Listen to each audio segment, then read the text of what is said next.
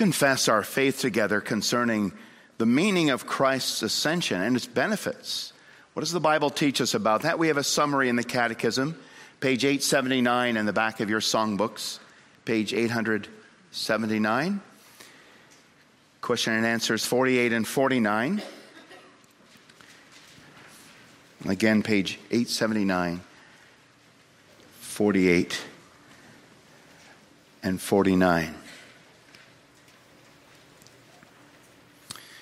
When Jesus went to heaven, he was both absent, gone from us, and yet still present. How does that work? In his human nature, he's not with us, but in his divine nature, majesty, power, and Holy Spirit, he's everywhere present. And 48 grapples with that a little bit further. If his humanity is not present wherever his divinity is, then aren't the two natures of Christ, his human nature and divine nature, separated from each other? No way, certainly not. Since divinity is not limited and is present everywhere, it is evident that Christ's divinity is surely beyond the bounds of the humanity that he's taken on, but at the same time, his divinity is in and remains personally united to his humanity. And then our focus this afternoon, question and answer 49. How does Christ's ascension to heaven benefit us?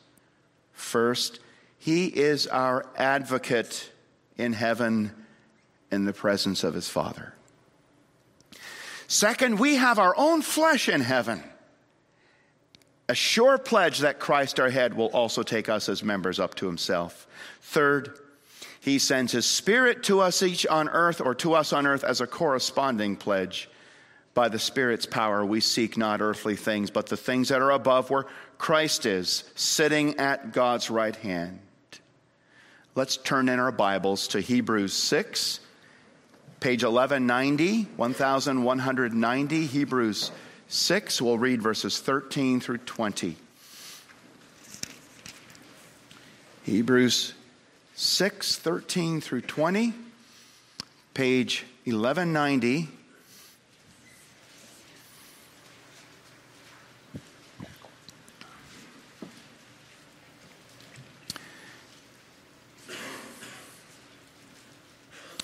He's saying in verse 12, don't be sluggish in your faith, but be imitators of those who through faith and patience inherit the promises. Like Abraham.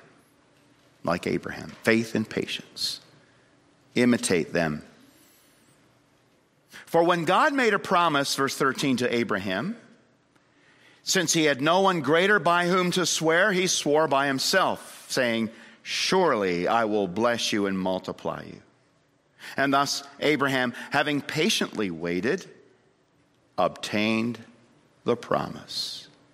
For people swear by something greater than themselves, and in all their disputes, an oath is final for confirmation. So when God desired to show more convincingly to the heirs of the promise the unchangeable character of his purpose, he guaranteed it with an oath, so that by two unchangeable things in which it is impossible for God to lie, we who have fled for refuge might have strong encouragement to hold fast to the hope set before us. We have this as a sure and steadfast anchor of the soul, a hope that enters into the inner place behind the curtain where Jesus has gone as a forerunner on our behalf, having become a high priest forever after the order of Melchizedek. This is God's word. May he bless us by it, and we give him thanks for this good gift. Brothers and sisters in our Lord Jesus Christ, 40 days after Easter, after his resurrection, Jesus ascended into heaven, and he sat down at the right hand of the Majesty on high.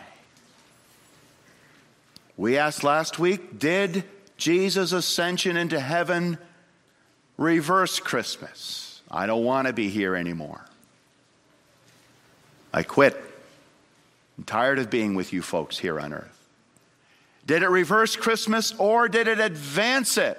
And the answer is, Of course, his ascension advanced Christmas because he came to earth to live for us, the obedient life we didn't live, and to die for us, the payment for sin we couldn't pay. And he fully accomplished every reason he came, and he created salvation. And when he was done all his work that he came to earth to do, he went up to heaven now to share that work with his people across the nations. It's an advance of Christmas. It's the mission of Jesus moving forward in high gear. And so we want to look today more closely at the benefits of Jesus' ascension. He has opened heaven. Heaven was closed to us. Remember, initially in the beginning, heaven and earth were united. God walked and talked with Adam and Eve, and then we sinned and the curse came upon us, and they were separated and heaven was shut. A cherubim with flaming sword standing in the doorway. And then at Christmas, heaven came down to earth to reconcile the two. And now Jesus went through that door back to heaven through that flaming sword. He took the sword by dying on the cross, took it out of the way. And now the door is open, and heaven and earth are getting ready for a full reunification one day. Jesus is there first as our forerunner. He's gone ahead of us. The door is open. He's opened the door. Second, our own flesh is there. And thirdly, he's our future. Our future is there in him. Good news, the ascension. First, Jesus went there as our forerunner. And the point of Hebrews 6 to the Christians in that time who were persecuted, they were wondering whether the cost of following Christ was worth it. They were losing family members.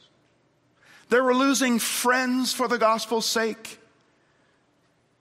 Some of them were losing their homes. Their properties were being confiscated. We read in Hebrews 10. Some of them were losing their freedom, going to prison. Some of them were losing their lives. And others looking at that said, I quit. This is not worth it. We're going back to the old Jewish ways. And the Holy Spirit is telling them, take hold of the hope that you have. Like Abraham did, take hold of the hope you have. Like Abraham did. What hope did Abraham hold on to? Well, God gave him a promise. I'm going to send you a son, a seed, and through him all the nations of the earth will be blessed, and I will take your family to heaven, to the New Jerusalem, a city whose architect and builder is God, Hebrews 11. He made that promise that through Jesus all this would happen. But Abraham never even got to meet Jesus. Jesus never came to earth in Abraham's time. He didn't die. He didn't rise. He didn't ascend into heaven. He wasn't there at the Father's right hand in our flesh. All of it was just a promise. And then God, because Abraham doubted, added an oath to the promise. I swear, as Matthew Henry says, God swore by himself. He staked down his own being and his own blessedness on it. No greater security can be given or desired. And Abraham believed. God made a covenant. He added an oath. I will do this for you. And Abraham grabbed onto that hope of salvation in Jesus Christ and becoming a great family that goes to heaven when he saw almost none of it. He grabbed onto that hope, and through faith and patience, he obtained what was promised. He got there. Through faith, which believes what God has said, and patience that's willing to wait for God to do what he has said. Those work together, right? Faith runs after the promise. Patience is willing to wait for it. And that's the challenge of the life of the believer. That was challenging the Hebrews. That challenges us. Now the apostle says, you, brothers and sisters, have far more reason to hold on to the hope that God has promised in his word, confirmed it with an oath in his covenant of grace, because it's more than just a promise now. That promise became flesh at Christmas. That flesh perished for us. The blood of the covenant was shed. The blood has been shed that covers your sins. It's real. Now that promise rose, and now that promise is in heaven, and that promise for us is a real person. He's in heaven. You've got someone real to hang on to now, more than a word. That is a promise, a spoken promise of God. You've got the Word made flesh. How much more reason do you not have to trust and be patient? Like Abraham, imitate his faith and his patience. To hold on to that promise. To hold on to that person, that hope. Hope here is a person. God has fulfilled his word. And that word is now in heaven. So lay hold on that hope. Grab onto that hope. That hope is a person who's gone to heaven. He's your forerunner. The promise that God made to Abraham to save the nations through Abraham's seed, Jesus, and bring the nations, the family of God, to heaven, to the city, eternal city. That's so real, somebody's already arrived there. One of us, one of our race, Jesus Christ. And so look at verse 18. By two unchangeable things, promise and oath, in which it is impossible for God to lie, we who have fled for refuge might have strong encouragement to hold fast to the hope that is set before us. Now, I'm going to ask you, what's the hope? Hold fast to the hope that is set before us. We have this hope, as a sure and steadfast anchor of the soul, a hope that enters into the inner place behind the curtain where Jesus has gone. Hope is a person. Our forerunner, who's gone there on our behalf, having become a high priest forever after the order of Melchizedek. He's opened the door. He's opened the gate. The angel, the cherubim with the flashing sword has been put out of the way. That is, Jesus took that sword. The door to heaven is open for us. He has made safe the way to heaven's abode. And now he's there at the Father's right hand, advocating for us, interceding for us, as our high priest and mediator,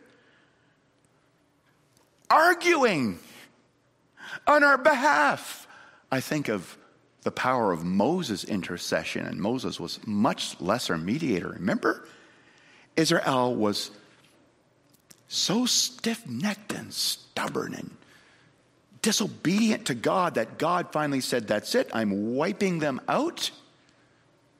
And I'm going to start over with you, Moses, and make a great nation of you. And then Moses pleads as an intercessor and mediator. God, you can't do that.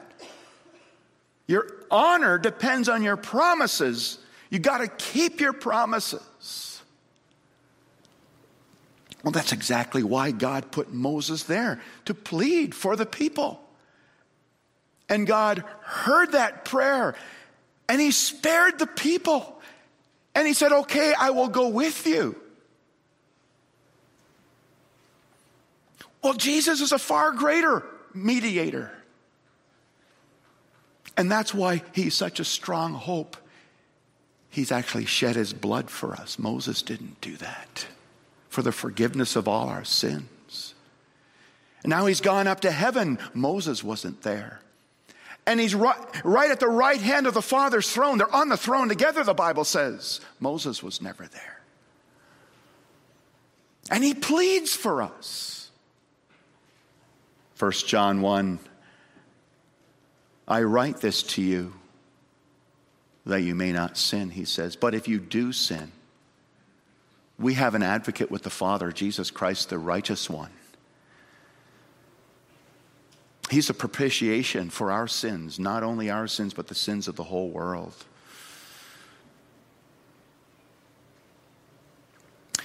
Brothers and sisters, our sins and our temptations and weaknesses can crush us. They can get the better of us. And we can decide it's game over. There's no way God will ever have me back. But you have a hope in heaven, Jesus who died for you, offered the perfect sacrifice, and he ascended. He opened heaven's door, and he's at the Father's right hand to open a place, prepare a place for you, and to defend your cause. It's not like he's arguing with the Father. The Father put him there for that. I want you to be in my presence as a way for me to move out to my people constantly with forgiveness. So you have it, brothers. You have it, sisters. Before the throne of God above, I have a strong and perfect plea, a great high priest whose name is love, who ever lives and pleads for me. My name is graven on his hands. My name is written on his heart. I know that while in heaven he stands, no tongue can bid me thence depart. He's your forerunner, and your forerunner is a high priest who's offered his own life for your sins, and your name is written on his heart.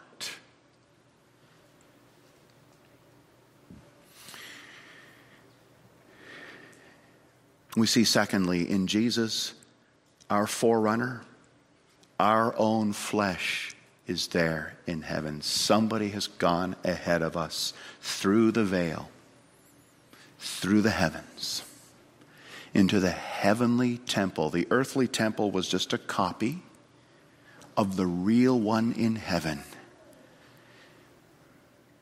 Even the earthly temple, it was really hard to have access. Only the high priest. And only once a year into the most holy place. But the heavenly temple, zero access. Except for the true high priest who went there first. And he is in the most holy place. And in him, a place has been reserved. I go there to prepare a place for you. In him, we have a home there already. In him, our own flesh is there. That hope is an anchor for our souls, says Hebrews 6. Jesus Christ, our forerunner and high priest, who's advocating for us, who's our own flesh in heaven, he's there as an anchor for our soul. And brothers and sisters, our souls need an anchor. Doesn't your soul need an anchor? What's an anchor? An anchor holds a ship in place to keep the ship from drifting away and heading over the falls. The ship needs a big, heavy, lodged anchor. Lodged in a good place, hooked firmly and tightly behind a gigantic rock that won't budge.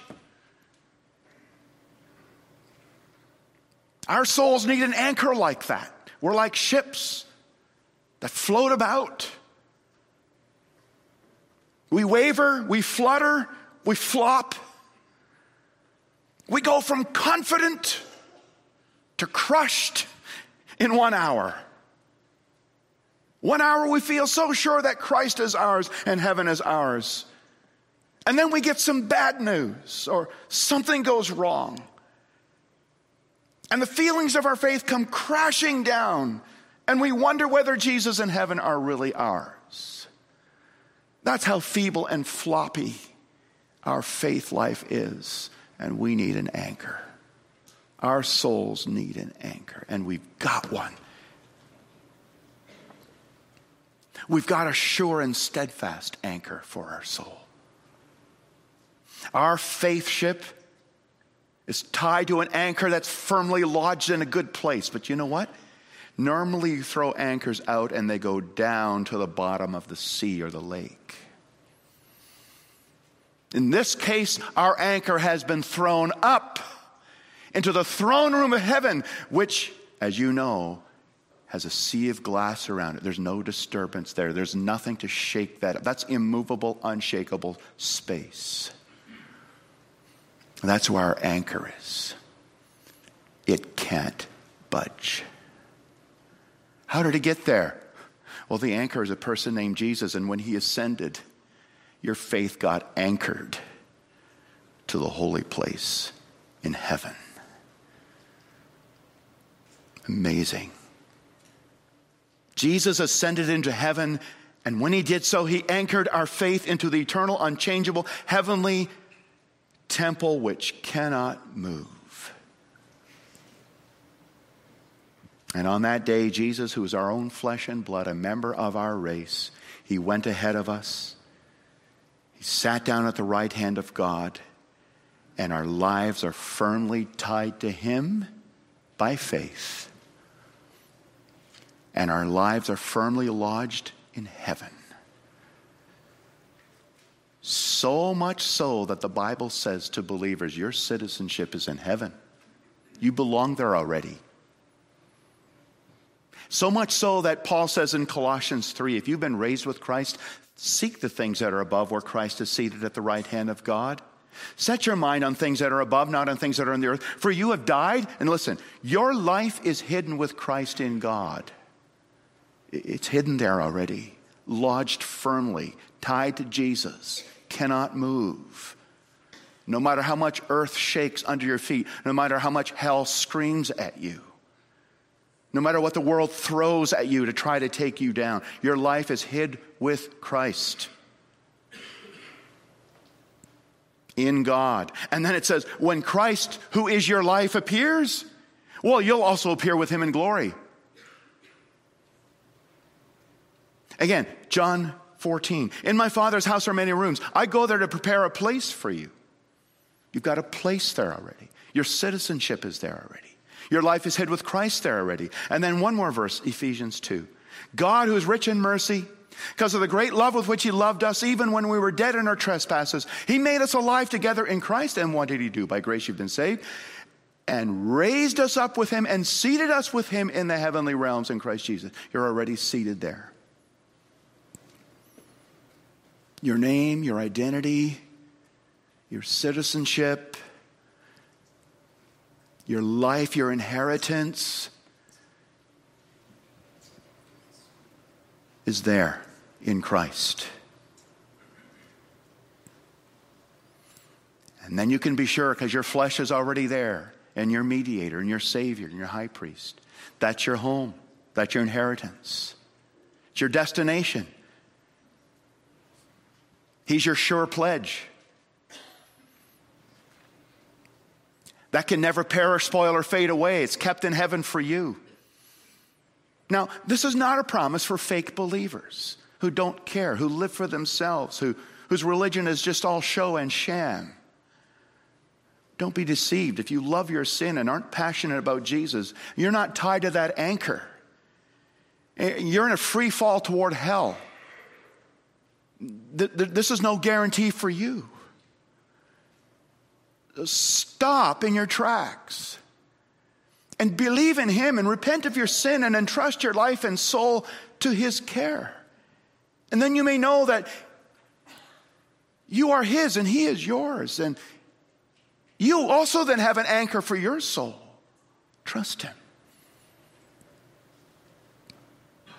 So no, it's not a promise for fake believers who don't care. But it is a promise for believers whose souls often flop and flutter and need assurance. Believers who need an anchor. And Jesus is your full assurance. You're tied to him by faith. He's there, and so you are there too. And Jesus said, if anybody tries to snatch you from my hand, it's not going to happen. And then the Father's with me. And if anybody tries to snatch you from his hand, it's not going to happen. He's not going to let you go. It's good news.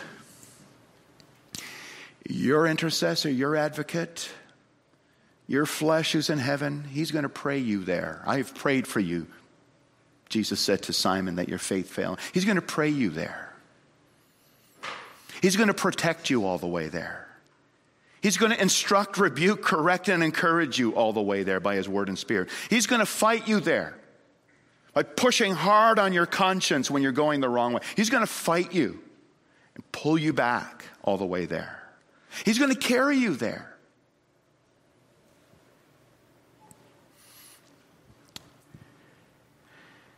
Connections are important. If you have connections to somebody living in St. Kitts, that's kind of a good deal, right? Like, maybe you can have a vacation there. If you have a connection to somebody in higher levels of government, that can be a good thing. Well, people of God, you have connections in heaven. Not only that, you have connections in heaven to somebody who's got your name written on his heart, who loves you so much he gave his life for you personally, not just generally, but personally. Your name was on that blood. You've got connections. And that's a huge guarantee. Well, we see one more thing. He's our future.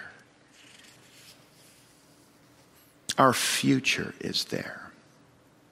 Our hope is there. Our anchor is there. Our Savior is there.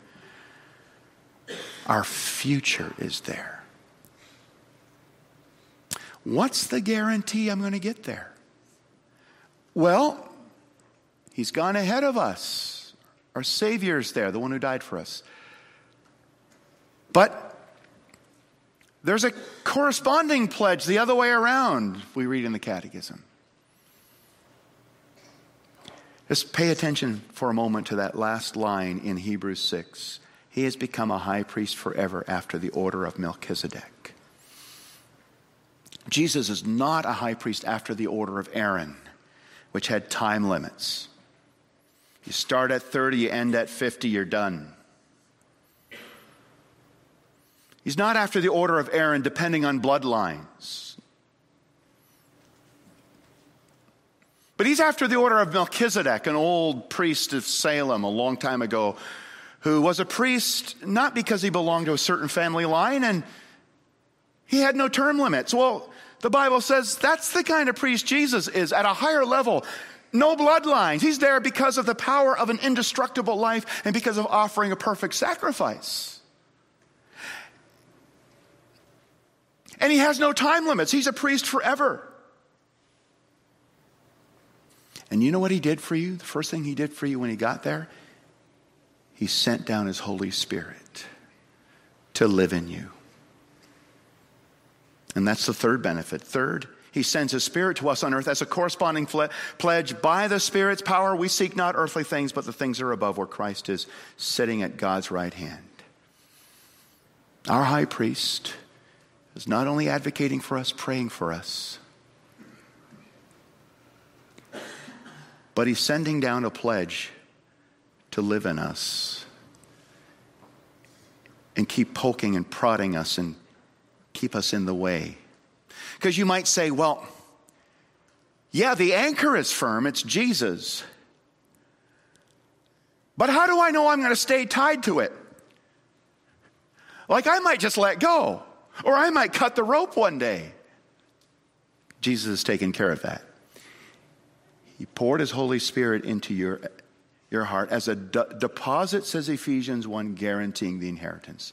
And the Holy Spirit is holding the other end of the anchor, the other end of the rope, holding you so that you won't let go. That's the corresponding pledge.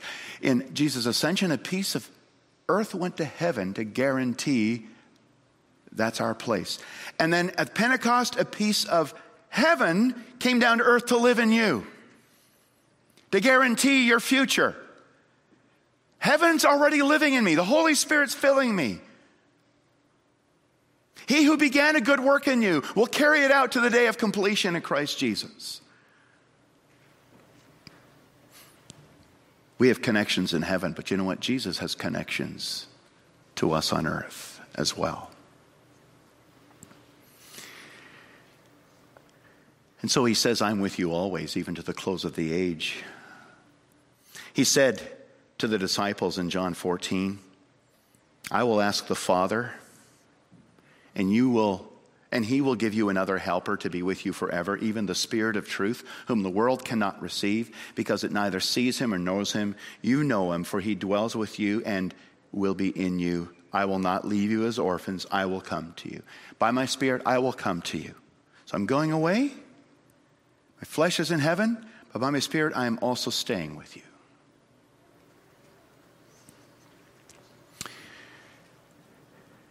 The message of Hebrews 6, take hold of your eternal hope. It's real. Don't flounder. There's a place for you to hang on. There's an anchor. It's firm and steadfast. It's firm in heaven, but it's also firmly tied to you on earth by the Spirit, by the high priest who's living in you. So go in the confidence that he's faithful. He's praying for you. He's protecting you. He knows better what attacks you face than you know, and he knows it ahead of time. So he's preparing you. And he loves you far more than you can imagine and will never let you go. This is the confidence of every believer. Trust in him. And this is yours. Amen. Father, we praise you for raising up your Son to your right hand, for opening the door to heaven for us, and putting our own flesh at your right hand. What a guarantee that it's real. Thank you for also pouring out your Holy Spirit to keep us tied to that anchor. Otherwise, we would let go. Father, we want assurance. We don't want to be sluggish anymore about your promises, but like Abraham, we want to take hold of our hope.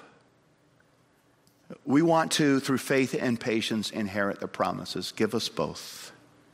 Strengthen us. We pray this in Jesus' name. Amen.